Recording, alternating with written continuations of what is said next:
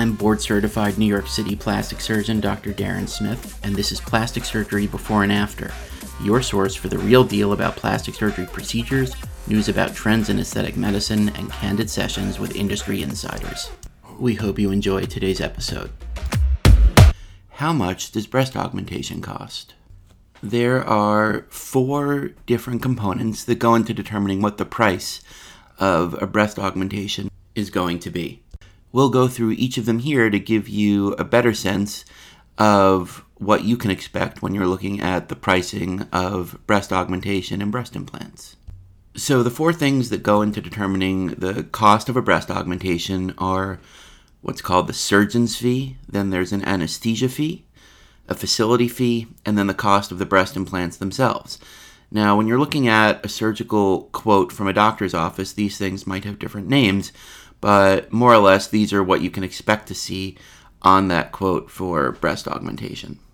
Each of these components will vary according to a number of factors, so let's look at each one in a little bit more detail now. The first component of the cost of a breast augmentation that we mentioned is the surgeon's fee, and this is what you're paying for the actual surgeon's work. And things that go into determining the surgeon's fee are essentially the complexity of the case. How difficult is the individual case? What are the anatomical characteristics of the case? And what will the surgeon need to do to achieve an excellent result? For example, a breast augmentation in a young, healthy 25-year-old woman who's never smoked and has never had any kind of breast surgery before is going to be relatively more straightforward than a breast augmentation in a much older woman who perhaps has a history of smoking and maybe has had breast implants in the past or other breast surgery. The second case is going to require a lot more complexity and technical maneuvering to achieve the desired outcome than the first one. So you could expect that the second kind of case would cost more than the first one from the perspective of the surgeon's fee for that breast augmentation. So in addition to characteristics pertaining to the patient, there are also characteristics of the surgeon that go into determining what the surgeon's fee are. And these specifically would be things like the surgeon's training. Did they train at a top-notch institution? Did they do a fellowship in breast surgery or aesthetic surgery after residency? And ultimately, and this is probably the most important thing, are they board certified by the American Board of Plastic Surgery? So as you might imagine, as the level of training of the surgeon goes up and their degree of certification and memberships in professional societies go up, their cost may go up. Another characteristic of a surgeon that would go into the cost of a breast augmentation is that surgeon's experience. How long have they been performing this procedure? What kind of volume are they performing? Is this someone that does, 1 or 2 breast augmentations a year? Or is this someone that performs several breast augmentations a week? And it makes sense that the more experienced someone is with breast augmentation, the more of them that they're performing, this would often contribute to a higher cost of breast augmentation. And then the last thing that contributes to the cost of breast implants from the perspective of the surgeon's fee would be the reputation of that surgeon. And this is a little bit more nebulous. How does a surgeon gain a reputation?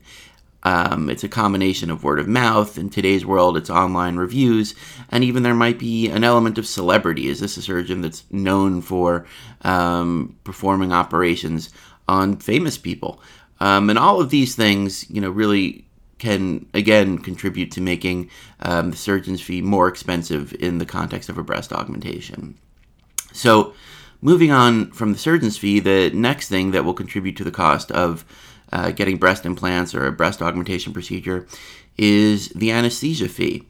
And this is essentially what you're paying for the anesthesia as part of your breast augmentation.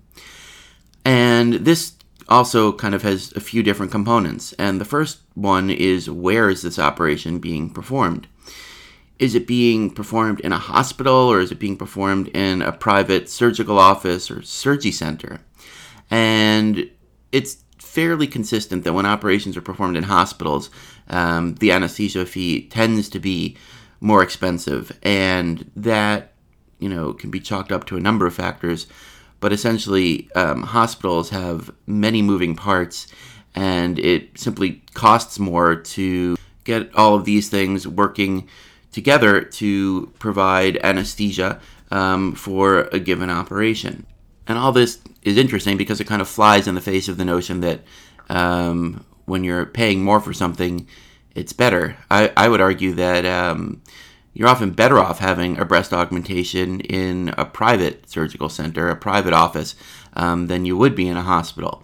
And this is something that I do in my practice. Almost all of the breast augmentations that I perform are done in my private office with its private surgical center.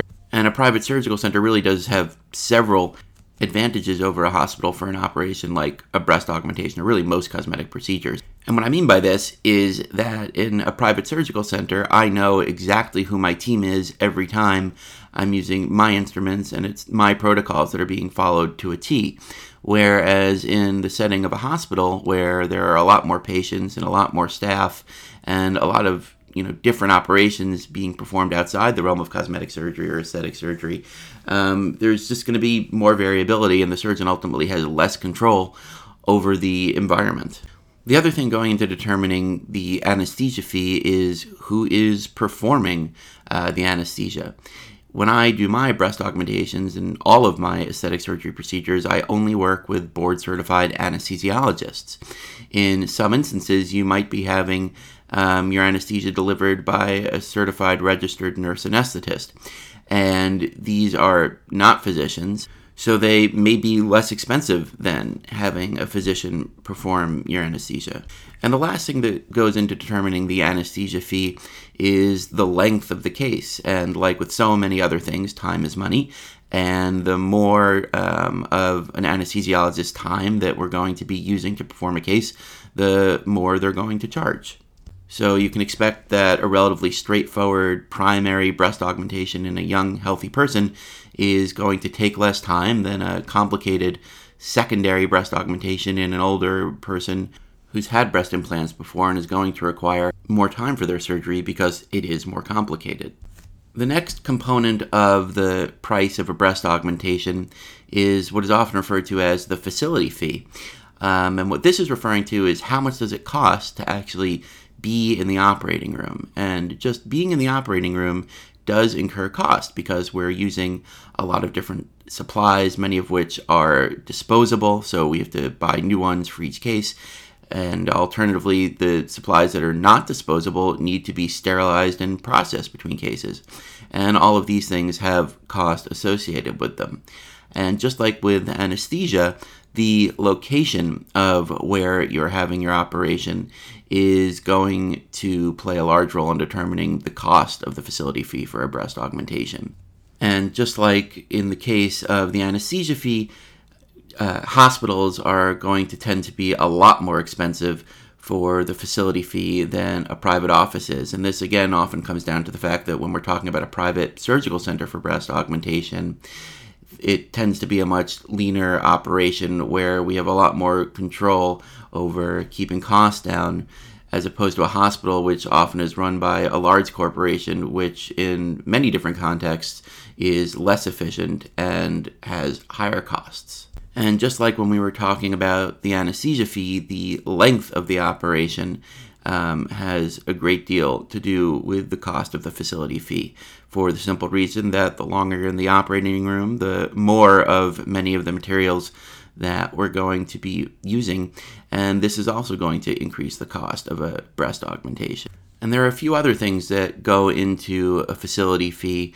They may also be listed separately on a surgical quote, but they are often bundled into a facility fee, so it's important to keep an eye out for these things. So you really want to ask about what is included in the facility fee, and these are items like a surgical garment. Is your breast augmentation going to include the surgical bra that your surgeon is likely going to want you to wear after the procedure? And in some instances, either you'll want to or your surgeon will want you to spend the evening in their surgical facility after your procedure. I mean, this is very unusual in the case of a breast augmentation because it tends to be a fairly straightforward in and out day procedure. But in the instance where an overnight stay is required, this is often something that's going to cost more and contribute to a facility fee. And the last thing that's going to contribute to the cost of your breast augmentation is the type of implant that's going to be used. And there are essentially three kinds of breast implant, and they are those that are made of silicone, those that are saline breast implants, and then there's a specific brand of implant that aims to combine the benefits of both a saline implant and a silicone breast implant, and that is called the quote-unquote ideal breast implant. The cost of silicone breast implants will often vary by how cohesive the gel is in that implant, meaning how viscous is that gel or how firm. And often the more firm or cohesive the gel in a breast implant, the more natural that breast implant will tend to look and feel. I do think that when you start getting into extremely cohesive gel implants, they can actually start to feel a little less natural. But in general, the more cohesive the gel in the implant, the more natural they're going to look and feel, so they tend to be more expensive than less cohesive gel implants. Saline breast implants tend to cost a little bit less than silicone breast implants, and that hybrid breast implant, what's called the ideal implant, more or less tends to be on par with the cost of a silicone breast implant. So these are all of the different variables that go into determining how much a breast augmentation is going to cost.